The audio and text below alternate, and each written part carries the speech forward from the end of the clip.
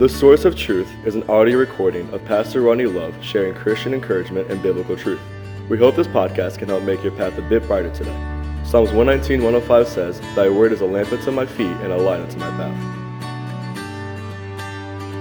Genesis chapter 40 this morning as we study God's Word.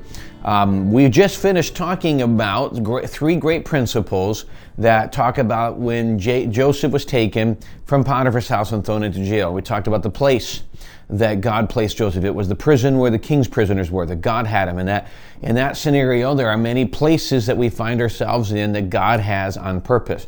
There was God's presence that was found down there. And in that prison, God's presence was there. And sometimes it's in the darkest times of our life that we recognize God's real presence. Not what we think it is, not what traditionally people tell us, but the look of what really is God's presence. And then we talked about his promotion and how God blessed him and promoted him and how it was done. It was God who did it in the eyes of the keeper and all these different situations. What we see in all three of those, again, that everything that took place with Joseph, none of it was a mistake. None of it was surprising to God. None of it was a fluke and God happened to, well, the world's falling apart and God happened to align this to work. This was God's plan. And so Joseph remained faithful to God because of his belief in God, his belief in God's power, and the promise that was given to him years earlier. And he just remained faithful. It's not an easy thing to do. When things falling apart, and things seem so mean and so rough, and you begin to question, God, are you aware? You begin to wonder, could this much pain, could this much hurt, could this much uncertainty, could what's happening right now in my life, could it really be what God intended? Now, let me make one clarification. As much as I believe that this direction was of God, and we'll talk a little bit more about that in a second, I'm not saying that everything that comes into your life God brought. As a matter of fact, in the life of Job, when Satan was allowed to come down and he brought pain to him and then he brought pain to Job and all these different things going on, we realize that God did not bring those things. He allowed them, but he did not bring them. So yes, we do recognize as children of God that if things happen in our life that don't make sense, God has allowed them, and there's no doubt about that. God is in control and he allows it. And sometimes it doesn't always make sense. I think of friends of mine with cancer and other battles that people are having in life and things that I've seen. And you just sit back and wonder, Lord, I just don't understand. And here's part of where the battle comes. And it's a human legitimate battle. If we think that God is good, we have this idea of good. Good means happy and blessed and financially okay, and there's never a problem in our life. So humanly speaking, that's the idea of good. So when bad things happen to us, we can't see the good, and it's hard to see it. And if God is all good, then obviously what's going on can't be of God. First of all, understand, be careful when we say God is all good based upon our view of good. And we just got to be very, very careful on that. We know as parents, sometimes our kids thought good is dessert before dinner, but we know it's not good. Good is eat your vegetables. The kids are like, listen, that's the worst thing you can have me do at dinner. Good is going to bed early to be ready for homework the next day. I don't want to go, or ready for school the next day. I don't want to go to bed early. So there's a lot of things. We talk about a good discipline keeps you healthy. It's good in your finances. It's good in every part of life. But it's not always fun. It doesn't seem good. We have a very humanistic point of view of good sometimes, that it's just what feels good at the moment. And we have to understand that God's good is so much better. It's so much bigger than what I might think is good or what the world wants to convince me is good. So let's continue in these next verses as we begin to evaluate this account with Joseph and more we can learn about God. Genesis chapter 40, verse number 1, it says, "And it came to pass after these things that the butler of the king of Egypt and his baker had offended their lord, the king of Egypt. And the Pharaoh was wroth against the two of his officers, against the chief of the butlers, against the chief of the bakers. And he put them in the ward in the house of the captain of the guard, into the prison, the place where Joseph was bound. And the captain of the guard charged Joseph with them, and he served them, and they continued a season in the ward." So what we begin to see, now again, we only see this because we know, most of us, if you've read any of this, and many of us grew up hearing this, we know how the story ends. We know that through this, he interprets a dream for one of these two. He ends up in the presence of Pharaoh. Then all these great blessings come from it. And then he gets to stand in front of his brothers. So we know all of these things are going to take place here soon. That's not a surprise. So It's easy for us to look at the story and say, "Oh, I see how it's all working together." Because when you know how it started and how it ends, now you can kind of see the puzzle falling together. But I hope we understand as we try to look at this from a practical application point of view. Joseph was not aware of how this was going to end. Joseph was thrown into a pit. As far as he's concerned, he knows his dad thinks he's dead. He spent years in slavery. Now he's in prison. All of this for just doing right. So in his mind, he knows that God's got a plan and God's going to, but he doesn't know how it's going to end. So we have to continue to look at the story contemporaneously from how it would happen if we were there at the moment. So we look at this and we see that Joseph gets thrown into prison. One thing I want to see something. Let me look at the first thing. It's actually later down in the passage, and they put verse 3. It says, "And he put them in the ward in the house of the captain of the guard, into the prison, the place where Joseph was bound." He was bound. Joseph was already in this prison before the butler and the baker came. We don't know how long. We know more than likely the entire process took about 30 years, but he was in jail, could have been in jail for a period of time before these men got there. Could have been in there for 5-6 years. We don't know. Before these two men got in there. So let me tell you one thing that when I think about as we look at God's will and God's plan. God's plan also dictates God's timing. So you understand that God's plan dictates God's timing. So here's what we have to remember.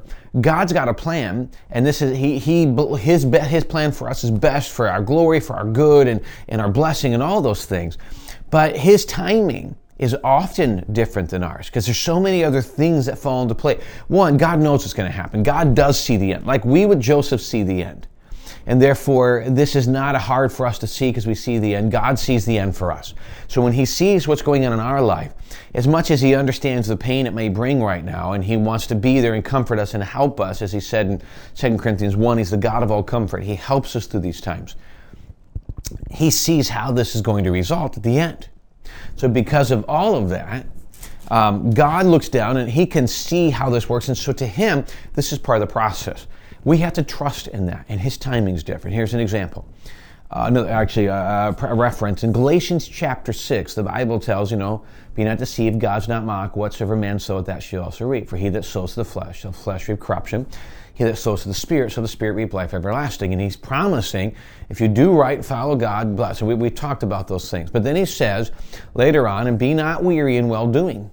For in due season you shall reap if you faint not. Don't quit in the well-doing, because God will bless, God will give fruit, God will reward. In due season if we don't faint. So he says in that passage, don't faint, don't quit. Don't assume it's falling apart because it just can't make sense to you. Don't quit. Stay with it. But the key phrase there is in due season. It's a phrase that I hold on to with every fiber of my being, and also sometimes a phrase that I struggle with.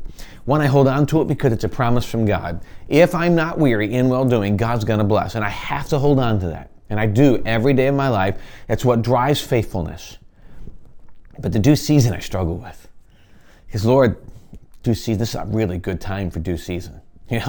I can see how you could really make this the due season. And we always want to calculate, make these things happen, and it requires submission, yielding, and patience to wait for his due season. And it doesn't make sense. Lord, I think it's getting too long. I don't know if this is going to, I begin to calculate so many different things. And he says, in due season, don't worry about it. It's hard not to. So I must trust in his timing. Joseph got thrown into prison, and there was nothing obvious when he got there that how God was going to use this.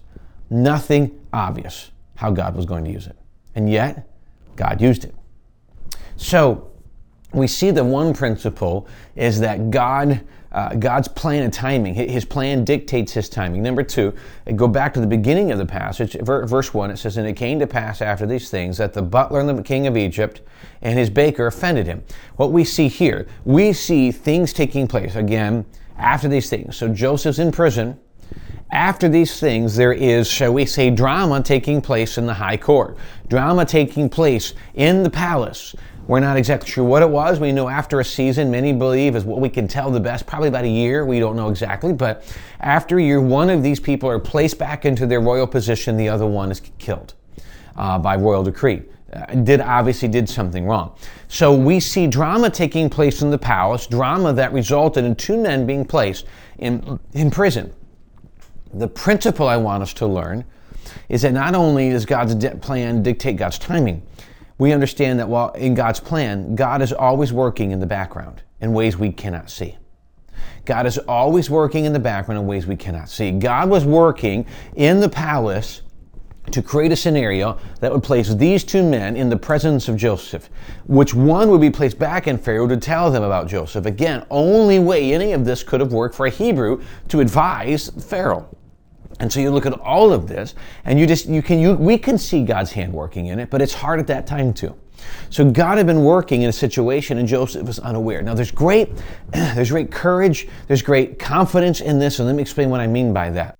We can find rest and hope and strength and reminder in the fact that while we can't see what God is doing, not only is God working in my life and in my scenario, He's working in other scenarios for where He's going to have me.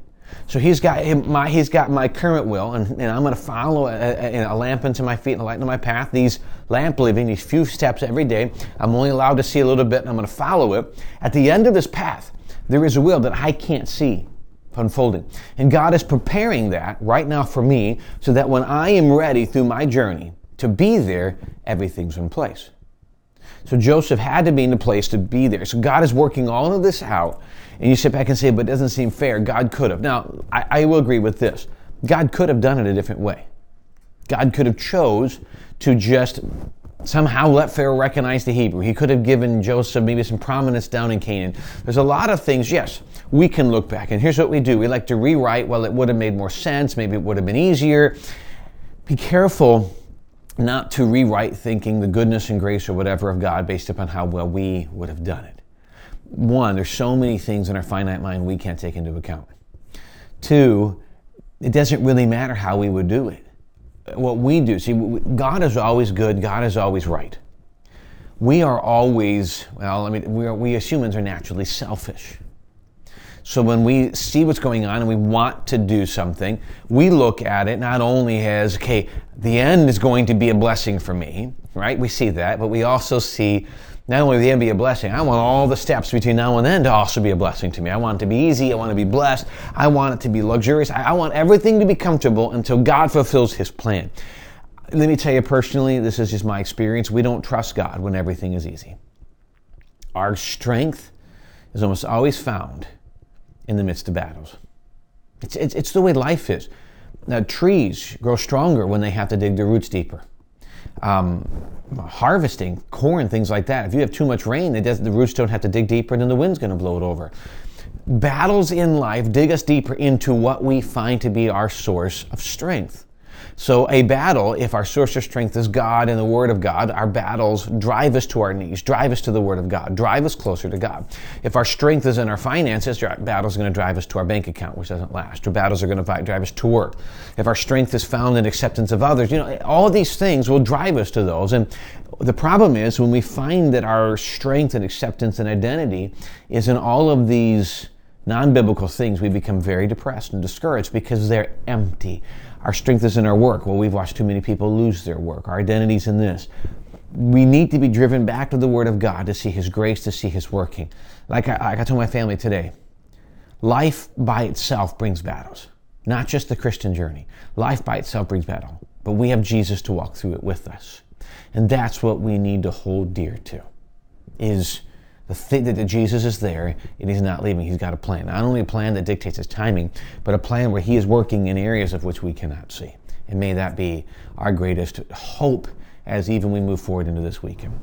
Thank you so much for taking the time to join us this weekend or this week and ending out this week. We appreciate the opportunity to be in your home or work or wherever you are right now. And we just appreciate you giving us a chance to share God's Word. This study has been encouragement to me. I hope to you. I hope it's a help as we go through these times, as we continue to point you and each other to Jesus in times of encouragement where it is needed. We hope you have a great weekend. We hope to see you Sunday here on property at 10 o'clock in the morning and 5 o'clock in the evening, or online at bensalembaptist.org or one of our Facebook or YouTube channel. We appreciate you joining us today, and we look forward to seeing you next time.